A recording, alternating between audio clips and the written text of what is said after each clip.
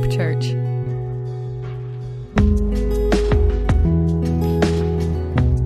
That's right. Let's go to the Lord in prayer.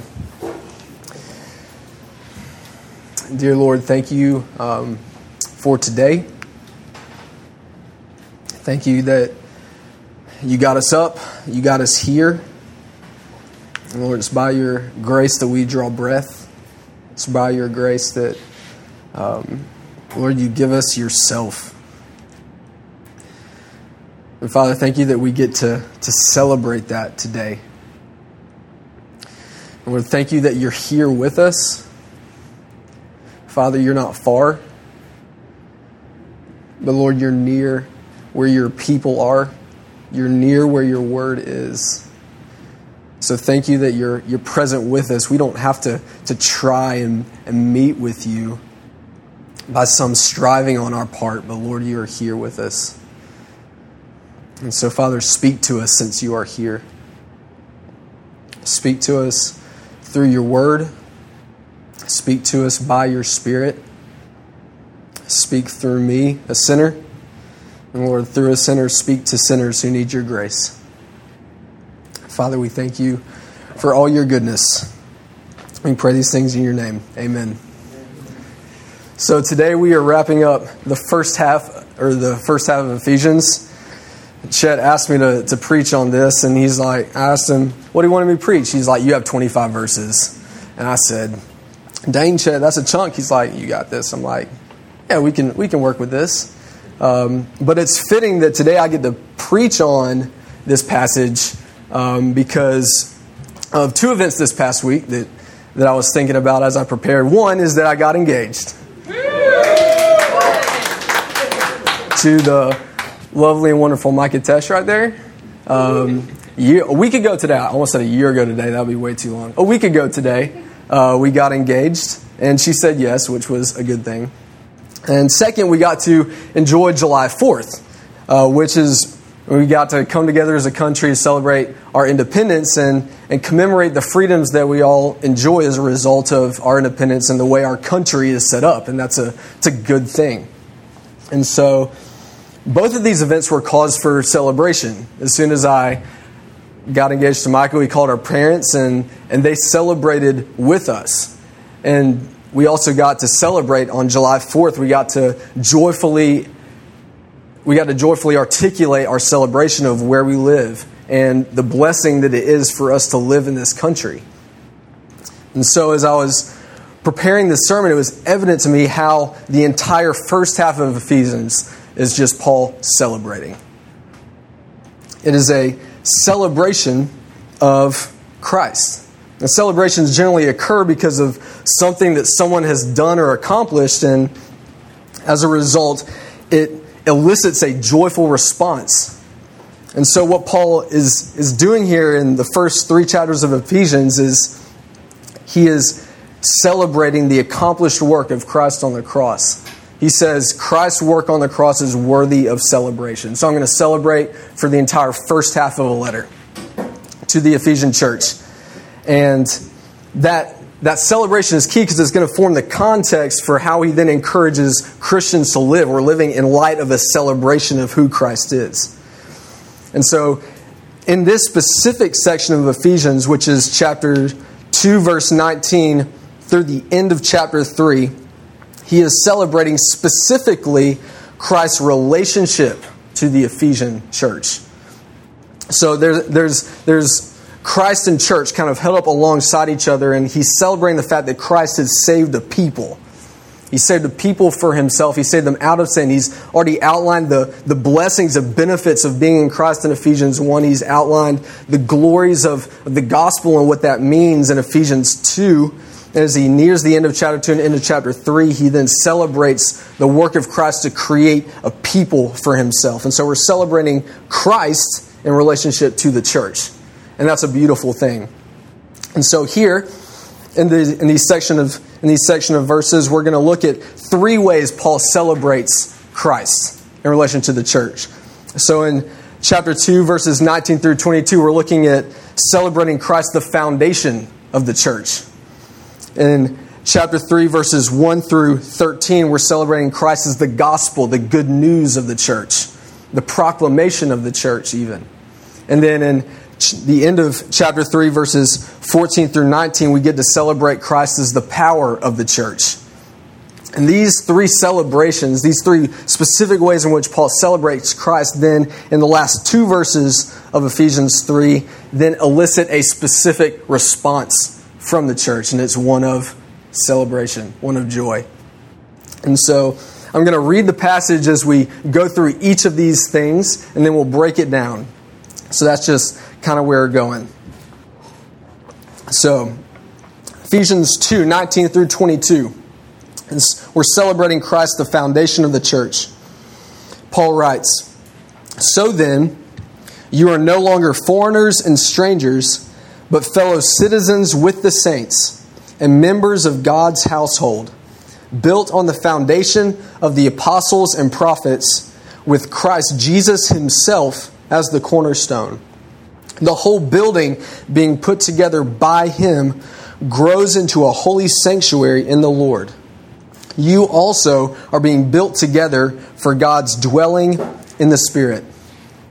So I'm going to take kind of the verse 19 and verses 21 through 22, and we're looking at what Christ is, what the church is being built into. There's three building terms I'm going to work with here. So the church is being built into something.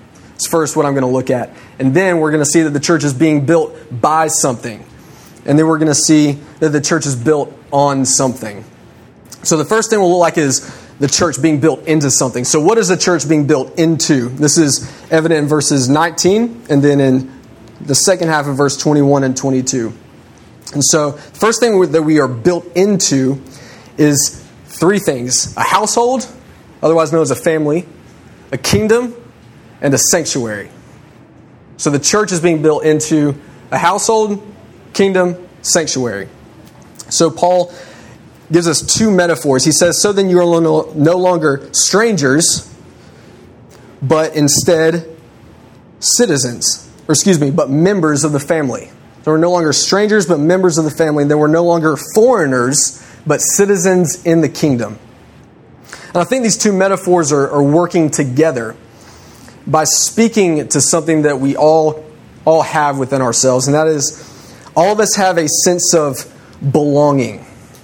All of us have a sense of wanting to belong to something. We all have a need to be where we fit in with a people, with a group, somewhere where we feel at home. And so one of my favorite Christmas movies is Rudolph the Red-Nosed Reindeer. And I love it because it's not a typical Christmas story. At least not in the sense of like you think about a Christmas Story or you think about Miracle on 34th Street. It's not necessarily like about Santa and like the good stuff that he is. It's about belonging. Because you have Rudolph, if you remember the song, basically follows the song Rudolph the Red-Nosed Reindeer. But he feels like he is a misfit. He doesn't feel like he belongs because he's someone who has a red nose. Everyone else has a black nose and it shines and it's kind of weird. So he runs away from everything that he knows because he feels like he doesn't fit in. And there is an elf who we get to follow along with him. His name is Herbie. And he's an elf, and elves make toys, right? Herbie doesn't like to make toys. Herbie doesn't like to make toys. Herbie doesn't like to make toys. That's in the movie, sorry, if you've never seen that. And they say, "Shame on you." But Herbie likes teeth. Herbie wants to be a dentist. And so he runs away because he thinks he's a misfit. And it's interesting, they run into each other and they find instant companionship. They find a sense of belonging to each other because they both have something in common. They're misfits. And eventually they're going to end up back in the North Pole, and they're accepted back into the community because the community realizes that they both need Herbie as a dentist. They have bad teeth. But they also need Rudolph to shine his way through the blizzard, otherwise Christmas would be canceled. But the point is that everyone has a sense of needing to belong to something. And so in Christ the church is a family. Like, we are created into a family. A family is where you're ultimately supposed to feel like you belong. They're your blood. You're related to them, your mother, your father. This is from the beginning. This is Genesis 1, 2, and 3. Like, family started right there. God created the family to be a unit, to be together. And so in Christ, we are a household. We are a family. With God, He is our Father now. He's the Father of all things in the sense of creation. But He's also a personal Father of the family of God. And we get to also be a family with the people of God as well. We don't just have Father, we also have brothers and sisters. And so we get to belong to God, and we get to belong to others. We get to have a sense where that deepest sense of satisfaction within us is satisfied in God. And so in Christ, you are family with God and family with the people of God. In Christ, you have a home. And you were also citizens of a kingdom. We're no longer foreigners. When I've gone to Mexico with One Hope before, it's easy to feel out of place because I'm an American in Mexico. I don't speak the same language. I'm not a citizen. I don't have the same rights. I'm a stranger there. People look at you because some people have never seen a white person. I've been to Indonesia where people would they gawk at you. They just look at you and not even blink. You look back and they're like, I'm not looking away. I've never seen your color skin before. But I was a stranger there. But instead of being a stranger, a foreigner, we are now citizens of God's kingdom. We have a place there. We have rights there. We have a sense of belonging there.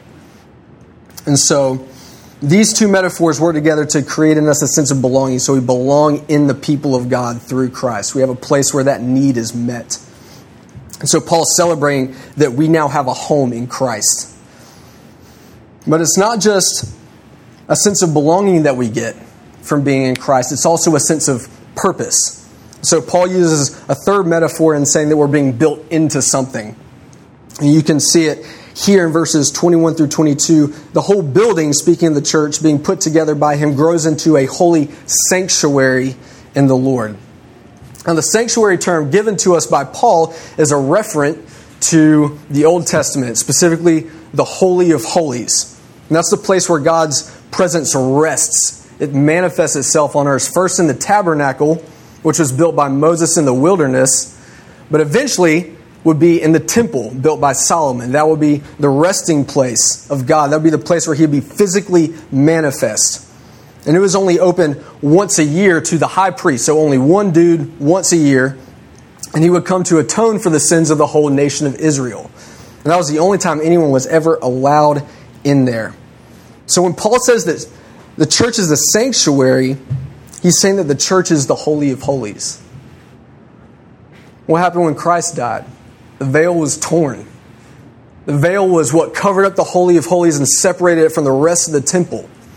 But when the veil was torn, this is what Christ was saying by that action to us, that the church is now the Holy of Holies. The whole temple is the Holy of Holies, and everyone is allowed into the temple because of Christ's work.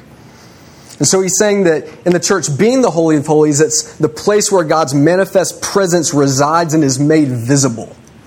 So that's what the church is. That's the purpose of the church, to be the place and to be the people where God's presence is manifested to the world. It's made visible to the world. And so there's a few implications here, just as side notes, but everyone has value because of this. These are people who are now the Holy of Holies. It says the church is part of the dwelling place for God, and every person is indwelt by God. And if God is the most supremely valuable being that exists, if we have God, we have value. So everyone outside, of course, does too, because we have to bring people into the church, right? And if people outside the church are allowed into the church, then they have value too. We're all created in the image of God. It's Genesis 1. And so it's people who bear God's image and are valued by Him over all other aspects of creation. And if He's allowing these people into the church, and we all have value. We also now have a place and purpose in ministry. The church isn't just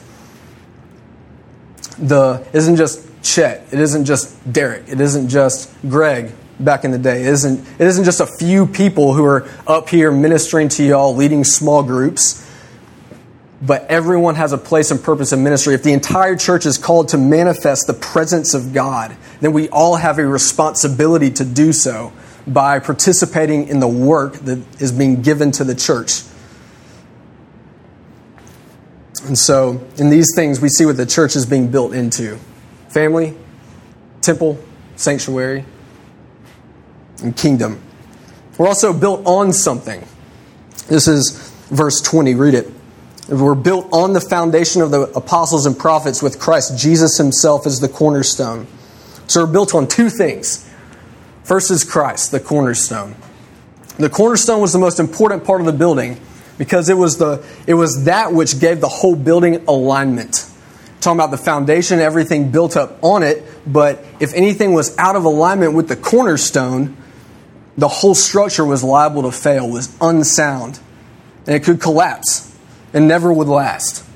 But Christ is the cornerstone of the church, and if God, Christ himself, the perfect one, is the cornerstone of the church, then he is the perfect one on which the whole church is aligned. So to be aligned with Christ is to be founded on the cornerstone. The whole church is aligned upon him. So he's the only thing that the whole church could be aligned upon that would work.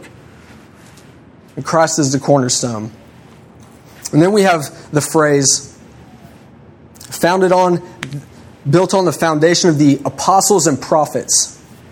So this is a reference to the Word of God, the Holy Scriptures. If you look down in verse 5 real quick, Paul's talking about the gospel being made known to him. It says it's now revealed to his holy apostles and prophets by the Spirit. Now it's not talking about just anyone who could be a prophet. It's not just talking about anyone who could be an apostle, but it's talking about a revelation to the apostles and prophets on which the church itself could be founded. And that was the Word. Christ was the fulfillment of the Word. The revelation of Christ was given to people to make the New Testament. So when Paul says apostles and prophets, he's talking about the authors, essentially, of the New Testament. The authors of the Scriptures. In New Testament and Old Testament, New Testament shows the fulfillment of the Old Testament. So it all is the Bible. It's all the Word of God. So together we are founded on Christ the cornerstone. Now, don't get it wrong. Christ is not the Bible. I don't want to make that distinction, but also the cornerstone forms the basis for the foundation itself. Forms the alignment for the foundation itself. So the foundation is no good if the cornerstone's no good. So the cornerstone has to be central.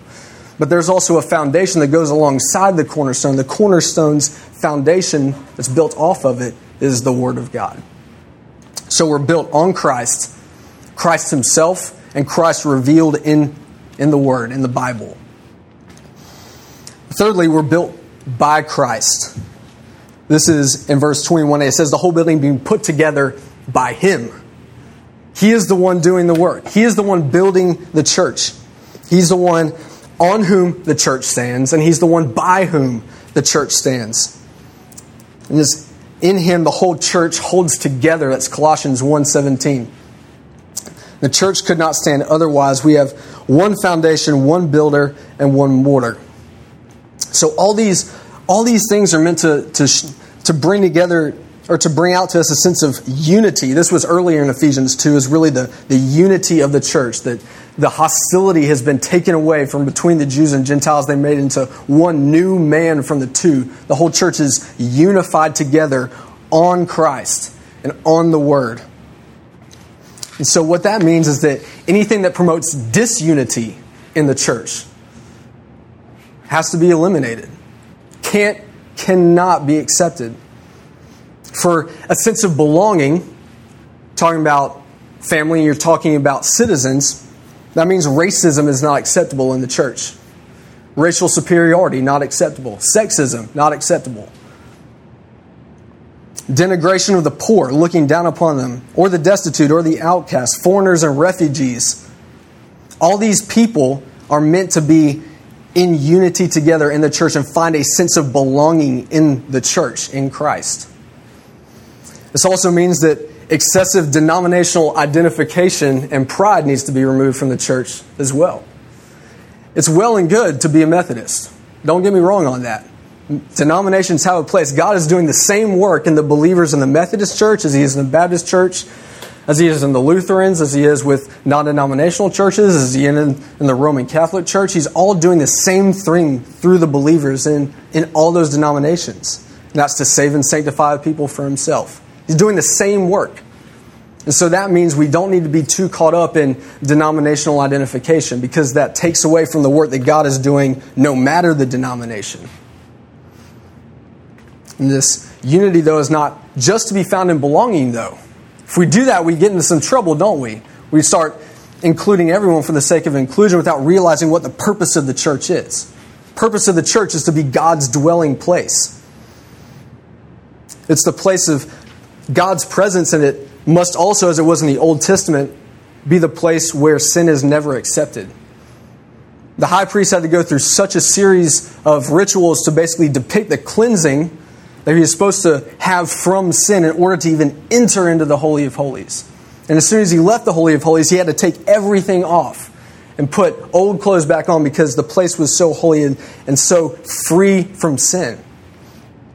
So sin had no place in the Holy of Holies, because God Himself, being holy and blameless, dwelt there.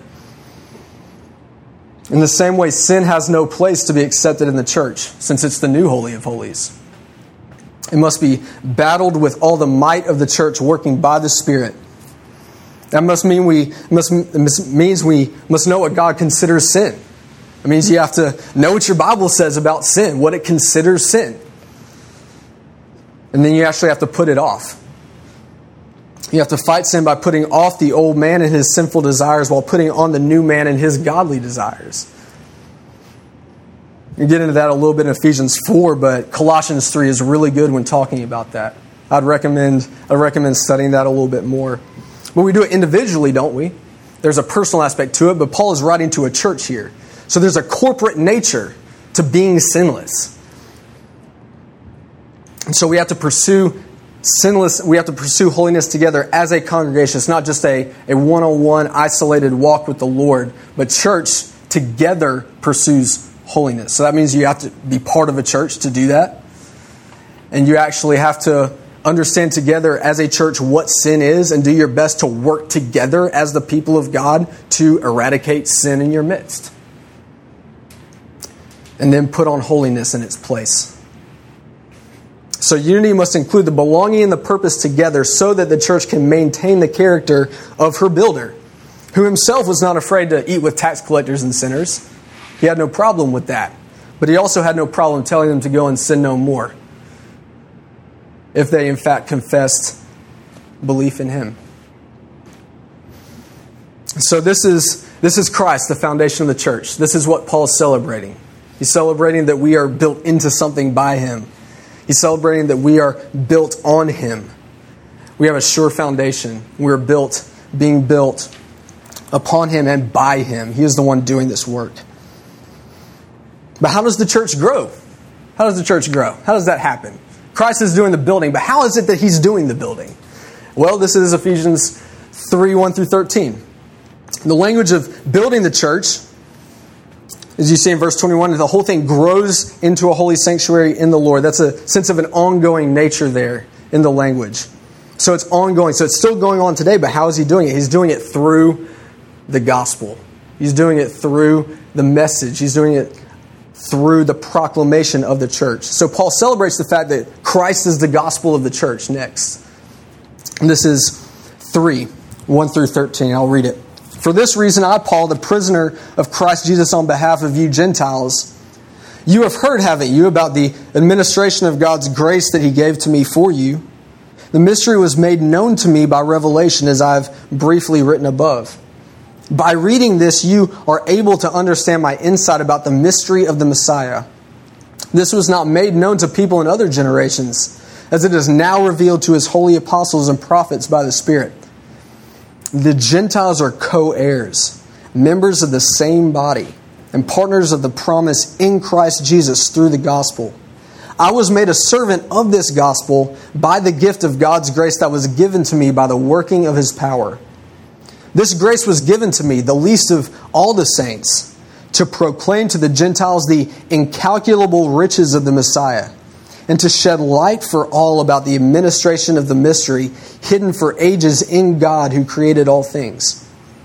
This is so God's multifaceted wisdom may now be known through the church to the rulers and authorities in the heavens. This is according to His eternal purpose accomplished in the Messiah, Jesus our Lord. In Him we have boldness and confident access through faith in Him.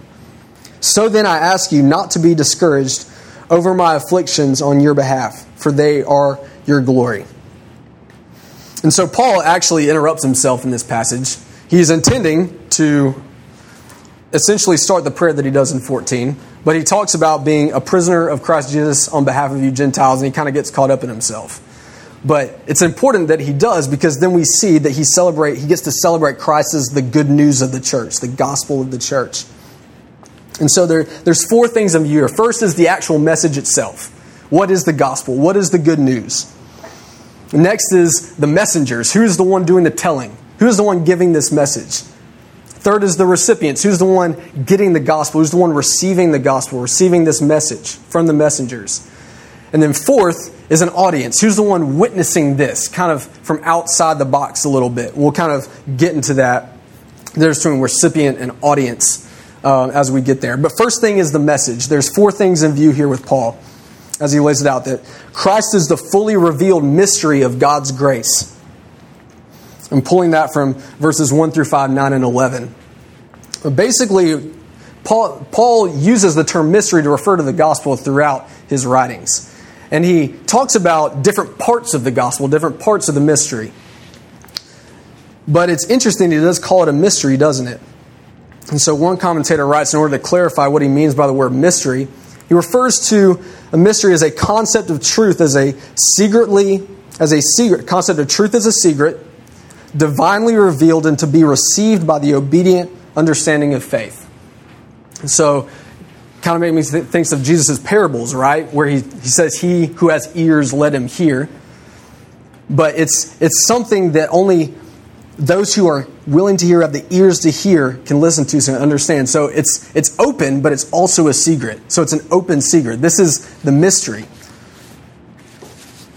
And he's talking to it about it in a respect about the Old Testament. We know that in 2 Timothy that the Old Testament is able to make us wise for salvation. That's one of Paul's sayings to Timothy. So the Old Testament had Christ in it. Christ is essentially buried there. But the New Testament gets to reveal Him. The preaching of his own preaching, Jesus' own preaching, plus the preaching of the apostles and the prophets and the writings of the New Testament essentially reveal Christ as the fully revealed mystery, the vindication of everything that God was doing in the Old Testament. To call a people to Himself, to vindicate people and save them from sin.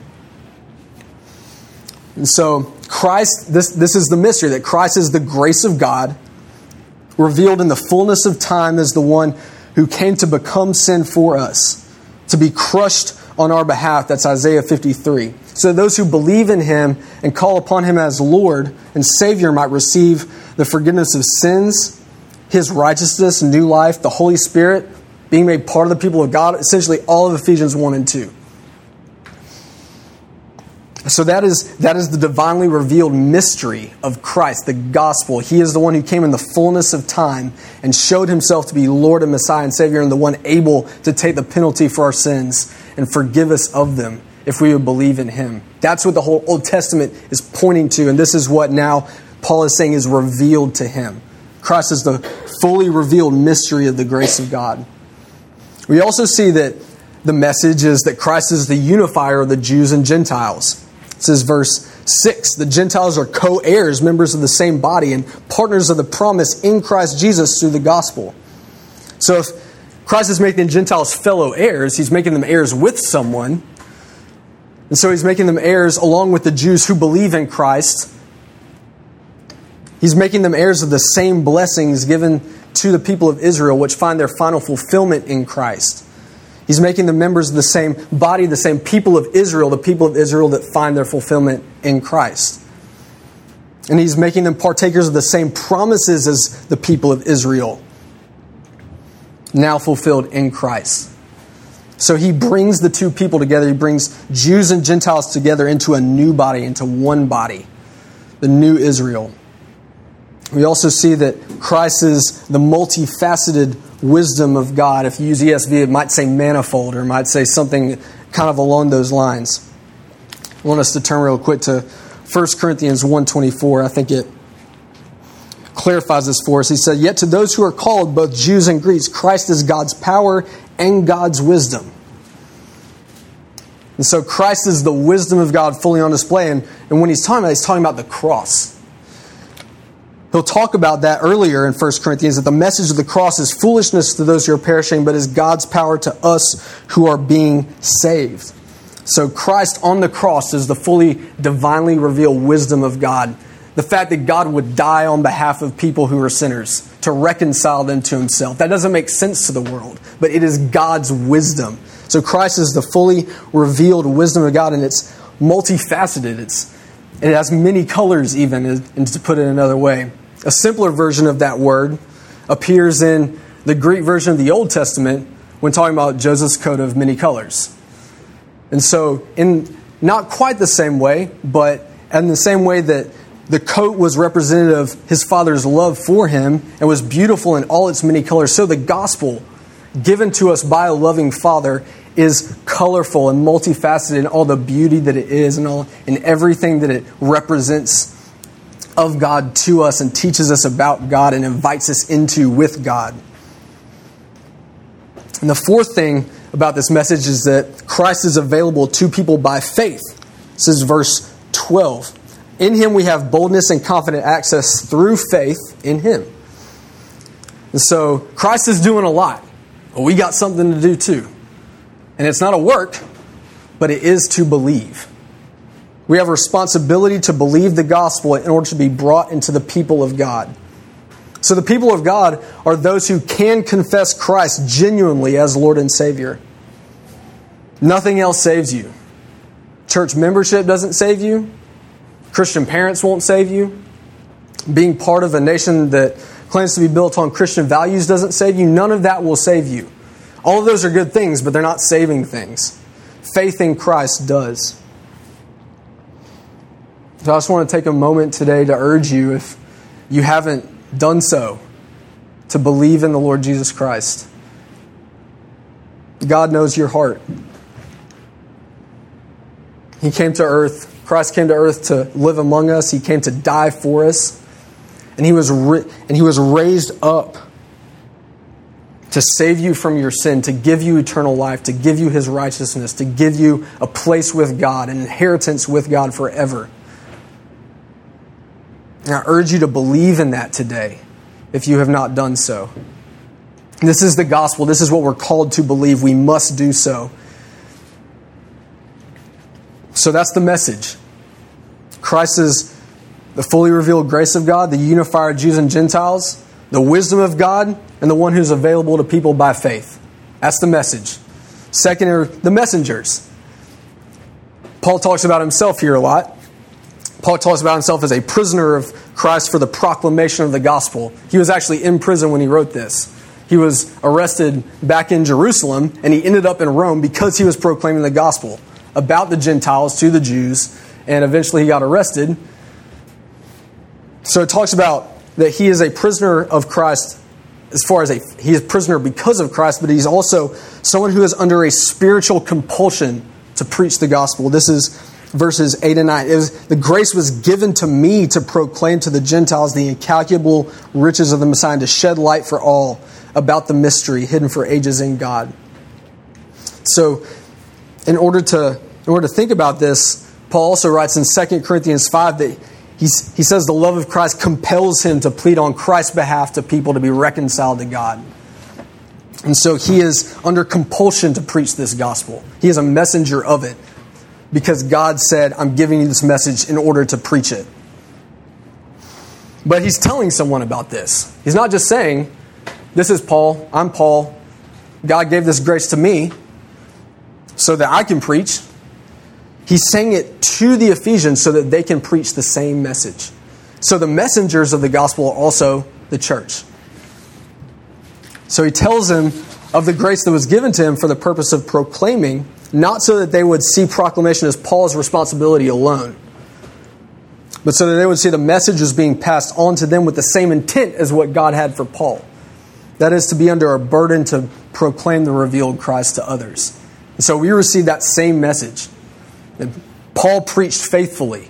And because he preached faithfully, and he entrusted this message to us, he's one of the writers of the New Testament, God himself entrusting this message to us through Paul, we too are to preach.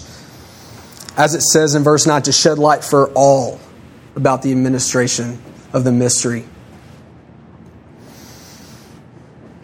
So the messengers, we have the message, the messengers, it's basically everyone, Paul and the entire church. So then we have the recipients of the gospel. This is verses 6 through 8. The Gentiles. The Gentiles themselves are co-heirs with Christ, but also the grace was given to me to proclaim to the Gentiles the incalculable riches of the Messiah. So this message is for both Jews and Gentiles. Jews and Gentiles specifically do not believe in Christ. And it's for all people. The world is entirely divided between Jews and Gentiles. You're either a Jew or you're a Gentile. One of the two. And Paul says this message is for all of them. Because if the Gentiles are co-heirs, the Jews are also co-heirs. And both together, if the Gentiles must have the gospel proclaimed to them, so do the Jews. And the message to be proclaimed is what Paul calls the incalculable riches of the Messiah. So the whole world is meant to share in these riches. And they can, because the riches of Christ are incalculable. You might say immeasurable. You might say innumerable. You might say inexhaustible. You might say infinite. You can't use up the riches of Christ. You can't spend it all. You can't give enough away for the riches to be depleted and find yourself bankrupt. There's enough of Christ to give to the whole world. There's enough of Him to give to the whole world. And He is treasure. In Him are riches. He is treasure beyond all imagining. So the gospel must be proclaimed for the salvation of the world. It was given to us for that reason, and it is enough to save anyone and everyone who would believe. And it's not just Jews and Gentiles, though, who haven't believed the gospel, though. It's also the recipient of the gospel is the church. If Christ's riches through the gospel are inexhaustible enough for the salvation of the world, they're also enough for the sanctification of the church. The gospel is the church's glory. And the crown she wears, Christ's righteousness, her justification through Him, the message about that, the righteousness given to Him, her splendor that will be fully revealed on the last day when He comes again. And the gospel is how she is being presently prepared for this glory. The gospel encourages us to pursue obedience to the Lord. Again, the church is the new holy of holies, is meant to be holy. So the gospel is what saves us, but it's also what changes us. It's what changes us into a greater holiness. That's what sanctification is, the process of us becoming more holy. We never get beyond the gospel, therefore. It is everything for us. It is how we are saved. It is how we are sanctified. It is how we will one day be glorified through the message of it. So the Christian life is based on the hope of the gospel, one of rely and try. A life that relies on the hope of the gospel for holiness, but it's also a life that tries for holiness because of the hope of the gospel. The church is therefore meant to continually receive it. This is why we do preaching. This is why we do small groups. This is why we do Bible study. Church is meant to continually receive the gospel because it's the vehicle by which God's grace comes not only to save us, but to sanctify us. So we have message, we have messengers, we have recipients. Now we have the audience. This is the curious verse 10. This is so God's multifaceted wisdom may now be made known through the church to the rulers and authorities in the heavens. I had no idea what that meant when I first started studying this passage. What are these rulers and authorities? I think Paul's got a couple of intents here. First, he's telling us that preaching the gospel is a cosmic enterprise.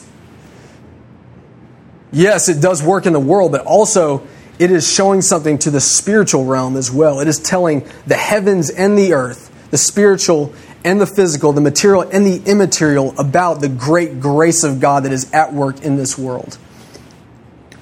Colossians 1 is clear that Christ created these rulers and authorities and said that they were created by Him. And I think based on the context of Ephesians, he's talking mainly about those that are evil. There are good spiritual beings. There are angels. There are elders. Revelation has a lot of good spiritual beings displayed within it.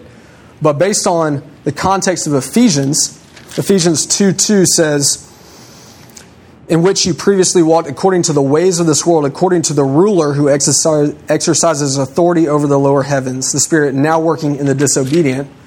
And Ephesians 6:12, which says, for our battle is not against flesh and blood, but against the rulers, against the authorities, against the world powers of this darkness, against the spiritual forces of evil in the heavens. So while there are good spiritual beings, Paul is mainly saying that the gospel is a proclamation to the evil spiritual beings. They're the audience of the drama of salvation, as John Stott says it. So what's Paul's point in saying something like that? I think it's this. The preaching of the gospel in this present time functions to put the spiritual forces of evil on notice. That their time is short and close to an end, and that they are powerless to stop it. They're under the authority of Christ. If He's working all things for His glory and for His good. If He's created it, He has authority over it. Ephesians 1:21 says that Christ is far above every ruler and authority, power and dominion. If Christ is over them, if He has authority over them, if He's created them, and if they are the audience of the drama of salvation, then it can only be that the proclamation of the gospel on the earth is to tell them that their time is coming to an end. This is what we get to do in the preaching of the gospel. We get to proclaim that which saves people, but we get to tell the whole world, and not just the physical world, but the spiritual one as well, that good will triumph. That good is going to triumph. It is assured. It is promised. And that evil is coming to an end. We get to that is one of the hopes of the gospel. That by its spreading, that because of its proclamation, everything is being brought under the authority of Christ, and that one day He will fully eliminate all evil. And there is nothing evil can do to stop it.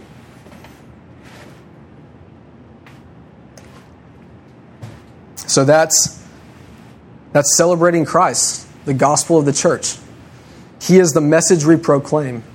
He has chosen us to be messengers of Him, of His message. He has called people to receive the gospel. And He's also putting the forces of evil on notice that their time is short and that He will triumph. Paul celebrates all of this. He celebrates the fact that this is what Christ is doing through the church, doing all these things. Can you tell them my one application for today is to celebrate? We're to celebrate these things. Paul's relentless in his celebration of Christ. And so we are to celebrate in the same way he does about Christ and about His relationship with the church and what He's called the church to be. And finally, he gets kind of back to his train of thought. And he starts praying. And his prayer is to celebrate Christ, the power of the church. So how is it that the church is able to be the church it's supposed to be? How is the church able to do all this? How is it supposed to proclaim the gospel? How is it supposed to be holy? How is it supposed to be the Holy of Holies? How is it supposed to be a family, be a kingdom? And show these things to the world. Where does it derive this ability from? It derives it from Christ and the power that He gives to us. So let's read verses 14 through 19 of chapter 3. For this reason I kneel before the Father, from whom every family in heaven and on earth is named. I pray that He may grant you, according to the riches of His glory, to be strengthened with power in the inner man through His Spirit, and that the Messiah may dwell in your hearts through faith.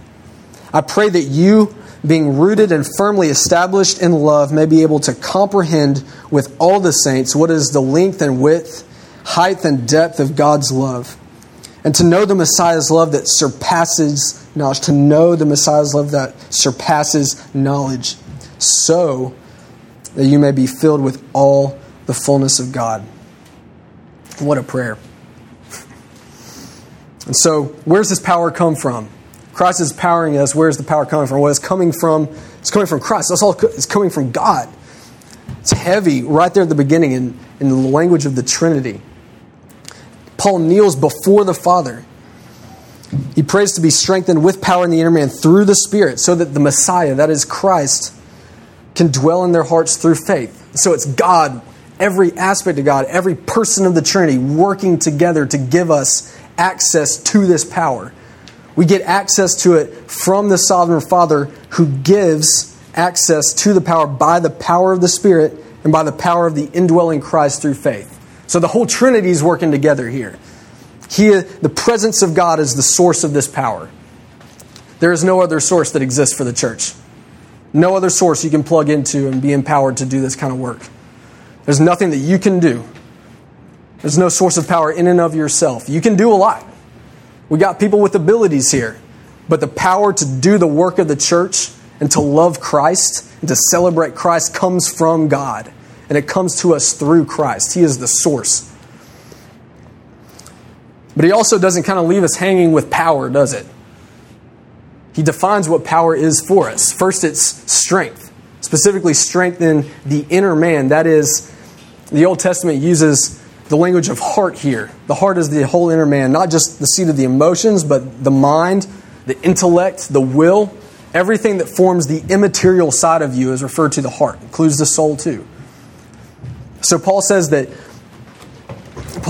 he wants the Ephesian church to be strengthened, to be made strong in their inner man, in their mind, in their heart, in their soul, in their spirit, in their intellect, their will, to be made strong for what? Well, that's the second thing, to love. Paul says that he wants, I pray that you being rooted and firmly established in love. ESV translates that grounded in love. So there's two analogies here. Paul is really helpful with illustrations because he does it with his language. So rooted. Think of a tree, but don't just think of like a tiny sapling. Think of an oak, 200 years old. Think of a redwood, 2,000 years old. Yes, they can grow to be that old. Think of the root system of those.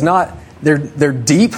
Not like to the center of the earth deep, but they're deep enough to support it. Mainly they're wide, so that they can reach out into as much soil as possible to draw nourishment and stability. And so love provides the resource for the Christian to be nourished and anchored. That's what Paul is saying here. So love is basically good soil. Love is good soil. It is the best soil even for us to be rooted in. And so the deeper and more extensively we are rooted in love, the more we are able to do what we are created to do, which was to love God, to have a relationship with Him, and to love people. And he also uses the language of firmly established, that is grounded. So the imagery there is that of a building's foundation, which should sound familiar because we already talked a little bit about Christ as the foundation of the church in the end of chapter 2. But the idea here is a little different. It's not quite the same. The foundation here is the Christian life being built and founded upon something that is stable. That is love for Christ and others. I think this is part of what Jesus is getting to when he speaks a parable in Matthew 7 about a house being built upon the sand and a house being built on the rock. A house that is built on sand is easily washed away. It's bad foundation material. It's bad soil. A house built upon the rock is strong material for a foundation to be founded on and will not be washed away. And so we see here that there is a responsibility to love the rock. The rock is Christ, but the rock is also loved there to an extent. And that Christ is the rock that we are founded upon, but love is the proper response and relationship to Him by which He is found to be the rock. If we love Christ, we will find Him the rock. The Christian life cannot be built on Christ without the proper response to Him. You're not a Christian if you don't love Christ. You're not a Christian if you don't love God. And even John is so bold to say in 1 John, if you don't love Christ and love God, if you're not loving His people well, those things are all tied together. So the response of the Christian to God and His people should be love. And so stability is the idea, firmness. That love is good ground. Love for God, love for Christ is good ground for us to be founded upon. It's the greatest and most powerful anchoring force in the Christian life, out of which we can then grow into the rest of the power that Paul lists in his prayer. He gets to knowledge. He gets to knowledge of something. So following strength for the inner man through the Spirit, so strength to be dwelt in by Christ, rooted and grounded in love for Him, and I should say for people, so that we may be able to comprehend something. Verse 18 and the end of chapter 3 says, may be able to comprehend with all the saints. What is that something? What are we comprehending? What is the length and width, height and depth of God's love, and to know the Messiah's love that surpasses knowledge? I love C.S. Lewis, and I love my favorite book in the Narnia trilogy by him is Voyage of the Dawn Treader. I feel like eventually, if you've read the book, that eventually people on the ship, the Dawn Treader, Prince Caspian and his friends, are trying to sail to Aslan's country. They feel as they get closer to it, all of a sudden the water changes. It becomes sweet to taste. The sun gets bigger, but their eyes are able to handle everything is bright. Everything is beautiful. I feel like this is the part of the prayer where we start to enter into the waters close to Aslan's country in Narnia. The love that God has revealed for us in the Scriptures and on the cross by the Spirit is something that we can never know the full of. It says the Messiah's love surpasses knowledge, but it is something that it is our sublime privilege to be able to taste and see. We can taste and see that the Lord is good. We can see that, and it's God's love too. The length and width, height and depth of God's love, to know the Messiah's love, the love that God has for us. God's all-encompassing love, death-killing love, life-giving, eternal, glorious, magnificent love that He makes known to us and available to us in Christ. And notice too that it includes all the saints. It includes all the saints together. We may be able to comprehend with all the saints what is the length and width. So even to catch a glimpse of this love takes the whole church to do it. It takes the whole church. So again, the Christian life is not an isolated affair. You're not going to be able to know the fullness, to even taste the fullness of the love of God without doing it in community. I can't stress this enough. To be part of a church that loves Christ and loves people and to love Him together so that you may be able to know just a glimpse, just the taste of God's love for us. And that taste is more than we could ever hope to imagine as far as its goodness. But to even taste it that's what we are able to have through the power of Christ. Paul celebrates that through Christ powering the church, we're able to taste God's love.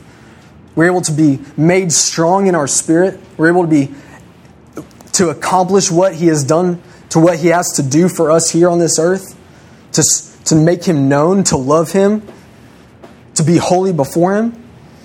It is the strength that enables us to love Christ and others, but it's also the strength together that we're able to taste God's love, to see God's love for us. It's why Paul talks about the superiority and magnificence of love in 1 Corinthians 13. But he does it in the context of building up and edifying the church.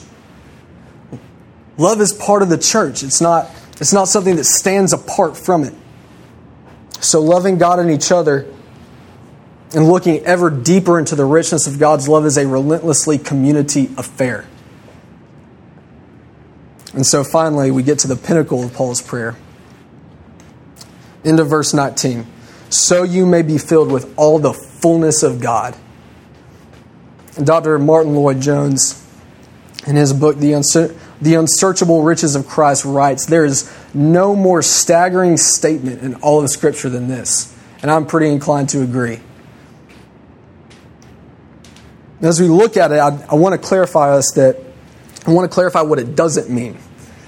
It doesn't mean that we have all of God dwell in us. First of all, God is omnipresent. can't be fully concentrated into one body, into one thing, and into one of us, or even the church. For then we would actually be, instead of Christians, little Christs, that's what that term means, we would instead be actual Christs walking around. Because that's what Colossians 1:19 says. For God was pleased to have all His fullness dwell in Him. So Christ is the one who all the fullness of God dwells in Him, not us. So I just want to set that up for us real quick. So I think a better way to understand this verse, instead of being literally filled with all of God, is that we are instead filled to the brim with who Christ is in us. We are filled up with Christ. Now we can contain all of Him, we are filled up completely with Him.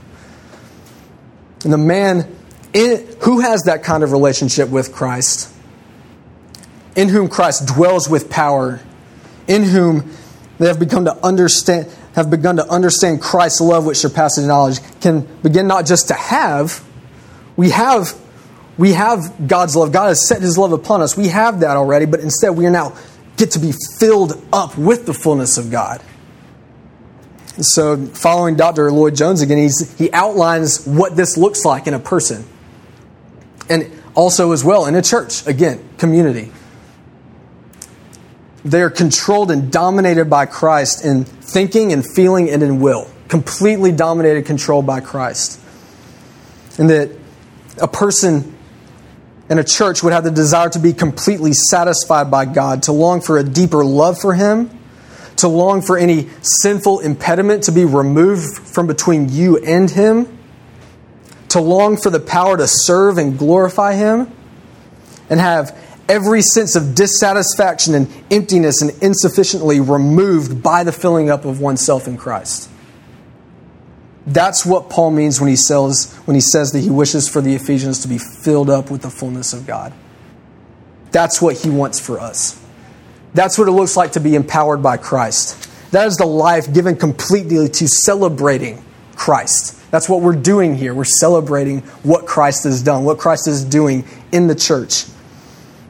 It's a life completely surrendered to Christ as their power to live. So we've celebrated Christ the foundation. We've celebrated Christ the good news, Christ the proclamation. Now we've celebrated Christ the power. And Paul ends for us here with the response that the church should have. And it's one of celebration, isn't it? It is a doxology. It is praise. So celebration. Celebrating Christ should instill and should give rise to praise within us for Christ. And so it's got one thing. It's content. First, let me read it. Oh, it's so good. Now to Him who is able to do above and beyond all that we ask or think, according to the power that works in us. To Him be glory in the church and in Christ Jesus to all generations forever and ever. Amen. So its content is God. To Him who is able to do above and beyond all that we ask or think according to the power that works in us. To Him be glory in the church. So our praise is relentlessly God-centered. It's never anything else. When we're worshiping in the church, we should be worshiping to God. In front of God. Paul says he doesn't talk about necessarily the praise, but he says, I kneel before the Father. When he kneels in prayer, he doesn't kneel in a chair. He's not thinking about where he is. He's thinking that he's in front of the throne of God Himself. So his praise is therefore to God. And it's not to anyone else. It's not for anyone else. It's for God alone. Not praising God to be seen in the sight of man as of anything who can be praised or worshipped. Instead, he says, to God alone be glory. To God alone. For His incomprehensible power to work through the church in more ways than we could ever think or ask. That's something. It gets to the stance of Paul in this praise. Humility and submission. To do above and beyond all that we ask or think, according to the power that works in us. Paul understands that we stand small before a great God. but we submit to him to do things as great as he is through us. We cannot ask any more of him than this, and we should never ask any less. Instead, we should submit to the great power of God at work within us to accomplish all that he wants to do. That means not limiting God in our incredibly finite minds. Paul says, I can't think of anything else. I can't think of anything else to ask or think about to praise him, to ask of him. Instead, I'm just going to submit to the fact that he can. He can do more than I can ever think, more than I could ever ask. So we praise him for the fact that he can, and we pray to him to do this, to do all that he is able to do through us. And we know that God can do mighty things, that he is able. So finally, in this doxology, the duration of it. To him be glory in the church and in Christ Jesus to all generations forever and ever. Amen. So we're going to echo this praise for all eternity as Christians. We get to do this. We should want to. Like, we strive for the day where we're able to do this without any impediment within us that prevents us from doing it. We want to see this praise not just given by our own lips, but we want to see his glory and power proclaimed by all generations forever and ever. All generations. So we want the gospel to go to all generations. Not just this, but let's preach the gospel today. Let's proclaim the message of Christ. Let's celebrate Christ today so that people 500 years from now, if we're still here, because of the praise we've given to God, because of the celebration of God in our proclamation of him, so that people 500 years from now are still praising him. He's done it for thousands of years. He's done it for 2,000 already in Christ. Not counting what happened in the Old Testament, not counting the writers of Psalms, but that people for time immemorial, time uncountable, can praise him because of the work that we do, because of the celebration that we do. Only God is worth this kind of praise. And God working through us to spread the glory of Christ will see to it. That's the cool thing. It's not reliant upon our efforts. This is God working in us. According to the power that works in us, this happens. And so that God will bring this about. He will see to it that all generations forever and ever praise him. He will see to that. And he's inviting you to join in with him in that pursuit. So to close, just 3 quick things. Let's celebrate Christ. Let's praise him gloriously. And let's get to work. Let's pray. Dear Lord, thank you for your word. Thank you that you have revealed yourself to us by it. Thank you that by it you work in us. And thank you that you give us a sure foundation. Thank you that you build us into a family, into a kingdom, into a sanctuary for you. Thank you that you've given us a message to proclaim, a message about one who came and died and rose again to save sinners, to give them life, to be with him forever.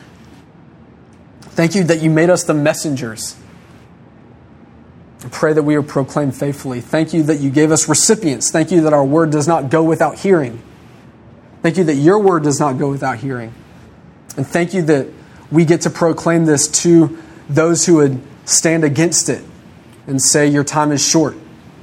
Your time is nearing an end. You will not win. Thank you that you empower us to be the church, to be the people of God, to love you, to love others, to taste your love and to be filled with your fullness. And thank you that we get in Christ to proclaim forever and ever your great praise. So, Father, I come before you to do above and beyond all that we can ask or think, according to the power that works in us. To you be the glory in the church and in Christ Jesus, to all generations, forever and ever. In Jesus' name, amen.